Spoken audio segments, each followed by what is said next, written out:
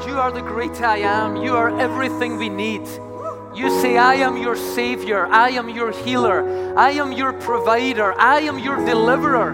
I am your righteousness, your peace, your shepherd. I will lead you. I will guide you. I am everything you need. That's what you say to us, Lord. And we open wide the gates of our hearts. And we say, Lord, everything that we have is yours. Everything you have is ours. What a wonderful deal you invite us into. We thank you, we worship you, and we rejoice in you. In Jesus' name, and all God's people shouted, give God a shout in the house, church. Hallelujah.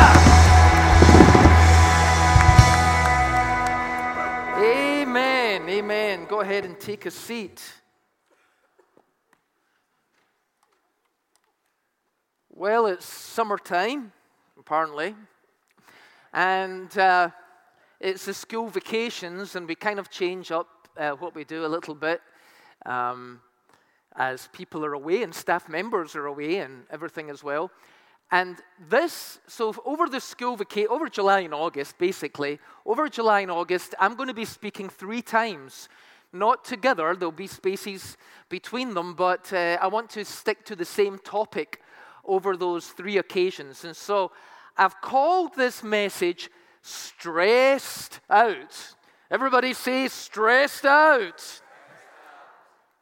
Do you know the Bible has a lot to say about the subject of stress and anxiety and peace of mind and managing our emotions? And we're going to be taking a look over the 3 times that I'll be speaking about the advice, good, solid advice that the Bible gives us on, first of all, how to deal with and be healed from and be liberated from the kind of tyranny of stress in our life. And then once we're rid of it, how to walk in a sense of inner peace, even when things on the outside don't look good. Like, I hope that you connect the worship songs we sing with real life. I hope you don't stand here and sing, in your presence, I am unaffected by all the storms around me. And then you walk out and you think, I don't know what I'm going to do about all the storms in my life. You're unaffected by them if you're walking in the peace of God. And so we want to get to that stage. But let me just say something about stress. I'm talking about unhealthy stress, not healthy stress. We do need a certain amount of stress. So for instance, if you are at college and you have done a big long course and the final exams are coming up soon, and you look at the calendar and you realize how close the exams are and how underprepared you feel, it produces a little bit of stress. Enough stress to motivate you to do something about your lack of preparedness to study. So if you don't have any stress, you won't do anything. Sloths don't have any stress. I mean, like, they just hang around. And have you ever seen videos of them crossing a busy road? I mean, it's scary. Not for them, they don't care.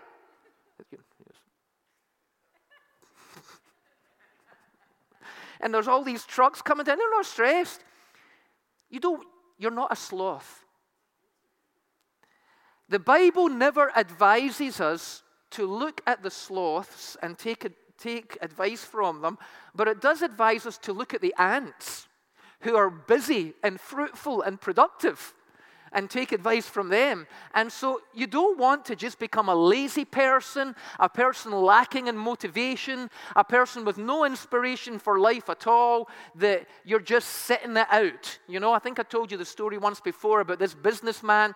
Well, actually, he was a public speaker, like a motivational speaker, and he was in Calcutta to speak at a conference, and he was in his hotel, And every day when he looked out of his hotel, he saw a beggar sitting down, just outside the hotel.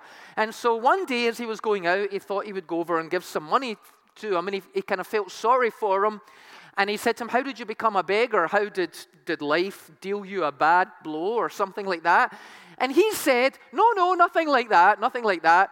You see, in my religion, we believe in reincarnation. And so I think I'm going to come back again and again and again. So I just decided to sit this one out, he said. Imagine God giving you the gift of life and you choose to sit it out. Lots of people do that, but might not verbalize it the way that the guy did. And so we do need a little bit of healthy stress. It provides motivation, and it makes us become active and change circumstances that we don't want to put up with.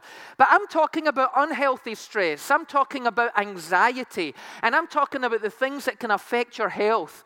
Let's just read a verse from the book of Isaiah just to start us off. And this is what God says in Isaiah 41. He says, "Do not fear." Now, the Bible says quite a lot of do nots. Do not commit murder. Do not commit adultery. Do not steal. I'm sure you're all keeping these ones, I hope. But what about the one that says, "Do not fear"? Are you keeping that one? Do not fear. Yeah, but you don't know what's happening in my life. Yeah, but you don't know who's with you in your life. Do not fear, for I am with you. Do not anxiously look around you, for I am your God. I will strengthen you. Surely I will help you. Surely I will. Now, God is not just speaking to somebody called Shirley here. For those of you old enough to remember Airplane and all that stuff. God is always telling us the truth. He doesn't trick us. So the fact that he is saying surely before that, he is doubly emphasizing that we can trust him. Surely I will uphold you with my righteous right hand, for I will hold you by your right hand. And I say to you, do not be afraid, for I am here to help you. Now, see if we could just believe that. We could shut up shop right now and go home, and that'd be it all done. But I've got a feeling I've got a little bit more convincing to do with some of you about the problems of anxiety and stress. Let me tell you about a conversation I had once. I was speaking to a doctor, a naturopathic doctor, and he was talking to me, this was a long time ago, but he was talking to me about the subject of stress and how stress affects your adrenal glands and how it affects your nervous system and all the different parts of your body and all the different health. In fact, really what he was saying to me was the vast majority of health problems, if they're not caused by stress, they're made a lot worse by stress. That the stress that we live with under our modern world, in our modern society, is literally killing us. And then he was describing to me how the body is designed. And he said this. He said the human body is designed to cope with very, very, very high levels of stress for short periods of time. So, for instance, it's designed to, you're out walking through the woods and a big grizzly bear comes out. It is appropriate to feel stressed, okay? So you see the big grizzly bear coming out, especially if it's holding the leg of the last jogger that went through, and it's, gee. And that stress, this is how he described it. He said, you're designed to feel so stressed for a short period of time that it enables you to outrun the grizzly bear. What we are not designed for is a little stress dripping into our lives every day, every week, every month, and every year for decades. We are not designed to cope with that. And in fact, the type of stress we are designed to cope with is actually good for us. It makes your heart beat a little bit faster. It's exhilarating. It releases adrenaline and all of that kind of stuff. You see the big grizzly bear and you run, and then once it's all over and you're calming down, you're laughing with your friend. Oh, that was a close one. Oh, wow, could you believe that? I wish we'd got that on video. No one will believe that. It's not a big deal. You've got over it. The stress has passed. It actually doesn't even matter how intense it was. It was for a short period of time and it's passed. Now, you might have a nightmare about it or something like that. There might be a residue, but it's not going to adversely affect your health. But we live under silly stress, small stress, traffic stress, getting to work on time stress, completing deadlines, getting home exhausted and finding out that your kids have got 5 different types of homework to finish before the morning. And all of that kind of stress.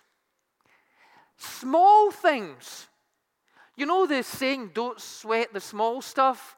And then it usually says, and it's all small stuff. But actually that's a problem in our society. Everything is small stuff. And so all the stuff that we have to deal with are lots of little things rather than one big thing. And so our bodies are continually have this drip, drip, drip effect of stress going on in our life.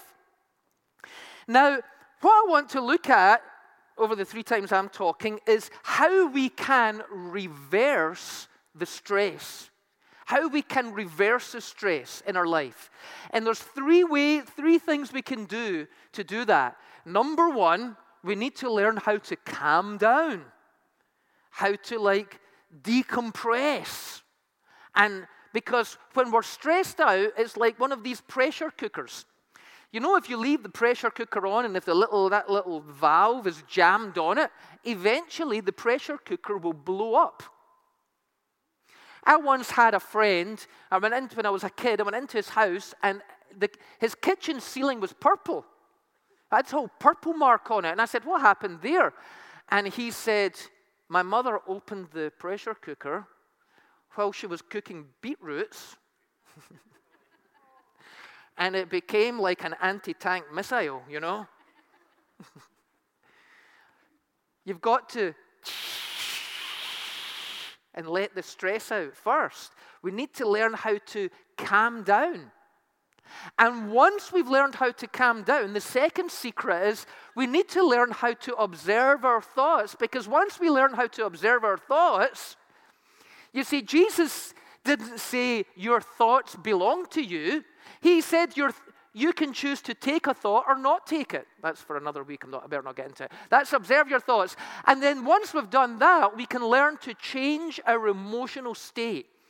But we're going to look at those other 2 in another week. Today, I just want to talk about learning how to calm down. Learning how to calm down. I was speaking with Carol George, you know, the Christian author and church coach who was with us last year.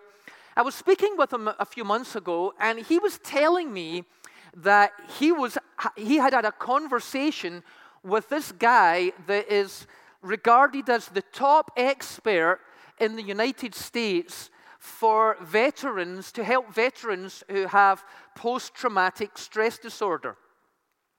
And so he was asking this guy, well, what is it like? What is the best way to help people? And the man was explaining that there's lots of therapies, lots of techniques, lots of practical things you can do. But he said, at the end of the day, when someone has PTSD, and it's not only people who have had a shocking trauma that can get that, but doctors tell us that even that drip, drip, drip effect of stress over a few years can cause somebody eventually to suffer from post-traumatic stress disorder. So they've got the post-traumatic stress, and they're continuing to live with the drip, drip stress as well. So we can all learn from this. So this expert said to Carol, what we've discovered is that if somebody wants to recover from PTSD, there are 3 things they need. There's maybe different techniques or different circumstances or therapies, or maybe that person, a dog helps them, and this one, a dog doesn't help them. There's all those kinds of things, but everybody needs 3 things. Number 1, they need community. They need other people around them. Number 2, they need solitude. They need to be able to spend time with themselves. And number 3, they need simplicity. They need to make sure that their lives are not complicated, that there's nothing in their life that it is structured smoothly so that they are not facing obstacles that are adding to the stress that they're already trying to get rid of. And as I thought about that, I think every single one of us need all 3 of those things. In fact, the Bible advises us that we need all 3. All of us need other people. We need to be part of a community. No man is an island. Nobody can do everything on their own. You can't do everything on your own. If you think you don't need anybody, then next time, I'll go out into the woods and live on my own. Right. I'm going to take a box of matches with me to light a fire. Oh, that's interesting. Because you didn't chop down the trees, turn them into little matchsticks, dip them in sulfur. Somebody else made, every time you strike a match, somebody else is serving you. Have you ever thought about that? Every time you put gas in your car, I'm doing it myself. Yeah, you didn't go and drill an oil well and find oil and refine it. Everybody in this world is interconnected with everybody else in this world. And we need people in our lives. And we need community. We need other people who will surround us and support us. We also need to be alone. Sometimes people who suffer from anxiety or stress don't like to be alone. But you will not heal unless you spend some time in solitude.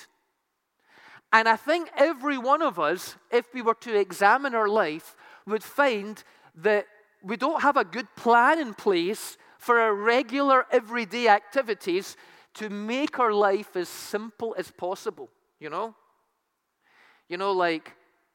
I used to not be good at getting up in the morning at all.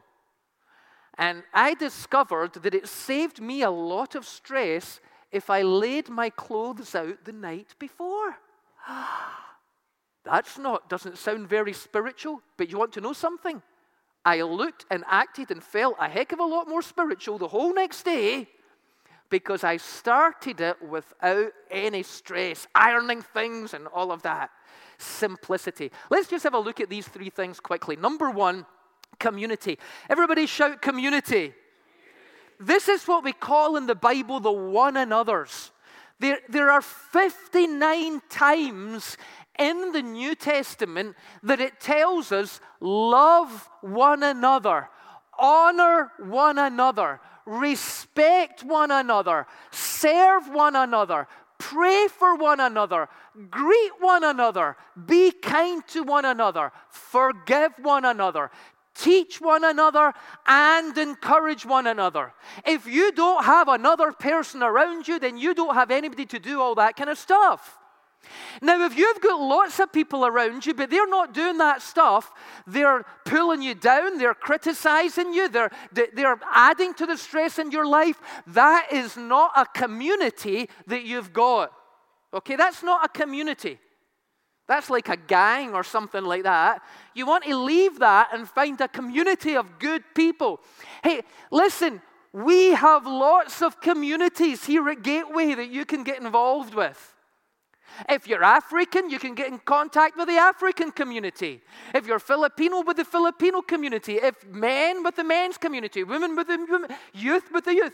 Or new believers with the Alpha course. If you're married, with the marriage course. If you don't know where to start, we've got a pastor of community. For heaven's sake, you've got no reason not to be part of a community. Now, maybe you say, well, I'm doing fine. I don't need anybody to do all that stuff in my life. But maybe they need you to do it in their life. Maybe they have reached their all-time stress level and they need you. Let's look at another verse about community, what it looks like in the Bible. It says this, take a constant interest in the needs of God's beloved people and respond by helping them. I want you to imagine that you were stressed, that you were anxious, that you weren't quite coping in life, and then you found yourself part of a community where people treated you like this. Show hospitality to them. Celebrate with those who celebrate. And weep with those who grieve. Live happily together in a spirit of harmony. And be as mindful of another's worth as you are of your own. Don't live with a lofty mindset, thinking you're too important to serve others. But be willing to do menial tasks and identify with those who are humble-minded. Don't be smug or even think for a moment that you know it all. Never hold a grudge or try to get even, but plan your life around the noblest way to benefit others. If it is possible, as far as it depends on you, live at peace with everybody. Wouldn't that be a fantastic community to be a part of? Don't you think we should model our community here in Gateway on this passage of Scripture here? Can you imagine all the people who would find relief and help and redemption in a community where they were accepted and loved like that? So the first thing that everybody needs is what? What is it? The second thing people need is solitude. It's great to be around people, but you need to be on your own. Here's what Psalm 94 says. When anxiety filled my mind, your comfort gave me renewed hope and cheer. That's spending time with God. You need to spend time with God. Do you remember an old hymn? I can't remember what it was called. Take it to the Lord in prayer. Do you remember that? Remember that old? Have you worries and temptations? How does it go? We need a Baptist to help us out here. You're an old Baptist. How does the song go? Yes, what a friend we have in Jesus. Don't sing it, just tell me the line. All our sins and griefs to bear. What a privilege to carry everything to God in prayer. It's like I'm carrying this big weight. And then I can put it down. I can give it to God in prayer. And anxiety no longer fills my mind. Do you know what I've got instead? Hope and cheer. Tell the person next to you, cheer up. Go ahead and tell them that. Not only do we need to spend time with God in prayer, but we also need to spend time with ourselves to process our thoughts. Here's what it says in Philippians. It says this. It says, don't be anxious about anything. Instead, pray about everything. Tell God what you need and thank Him for all He has done. Then you will experience God's peace, which exceeds anything we can understand. His peace will guard your hearts and minds as you live in Christ Jesus. So I've taken everything to God in prayer. I've laid it down at His feet. His peace has come into me. Whew, that was good. Now, how do I keep that peace? It's not just spending time with God, but it's also spending time correcting my thoughts. How do I keep that peace? And now, dear brothers and sisters, one final thing. Fix your thoughts on what is true and honorable and right and pure and lovely and admirable. Think about things that are excellent and worthy of praise. Then not only will the peace of God be with you, but the God of peace will be with you. Can you say amen, church? Finally, we need community, we need solitude, we need simplicity. We need to simplify our life. And can I encourage you to also simplify your faith? goodness, if you were to go by all the videos on YouTube telling you what you should believe and what's important, and you need to eat kosher food, and you need to build a fallout shelter to hide from the Antichrist, and you need this and you need that. I mean, your faith becomes so complex and so confusing. I mean, you wouldn't believe the messages pastors get. Things like, is it okay to get a blood transfusion, or will God be angry? You know, all these kind of, it's like, really? Really? Do you know what Paul says? I am afraid, however, that just as Eve was deceived by the serpent's cunning, your minds may be led astray from the what? Simplicity of pure devotion to Christ. It is good to think about what you believe and work through your doctrines and come to a conclusion about things. But the ultimate goal of that is to live a life of simple faith and trust in God, not live a complicated rule-based life. It only produces more stress. It produces more stress. And so let's get rid of the rules and let's let God himself rule in our hearts and lives. That's simplifying our faith.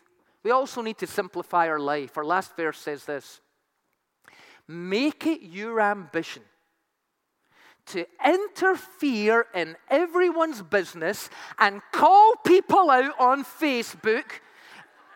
Is that what it says? Make it your ambition to lead a quiet life.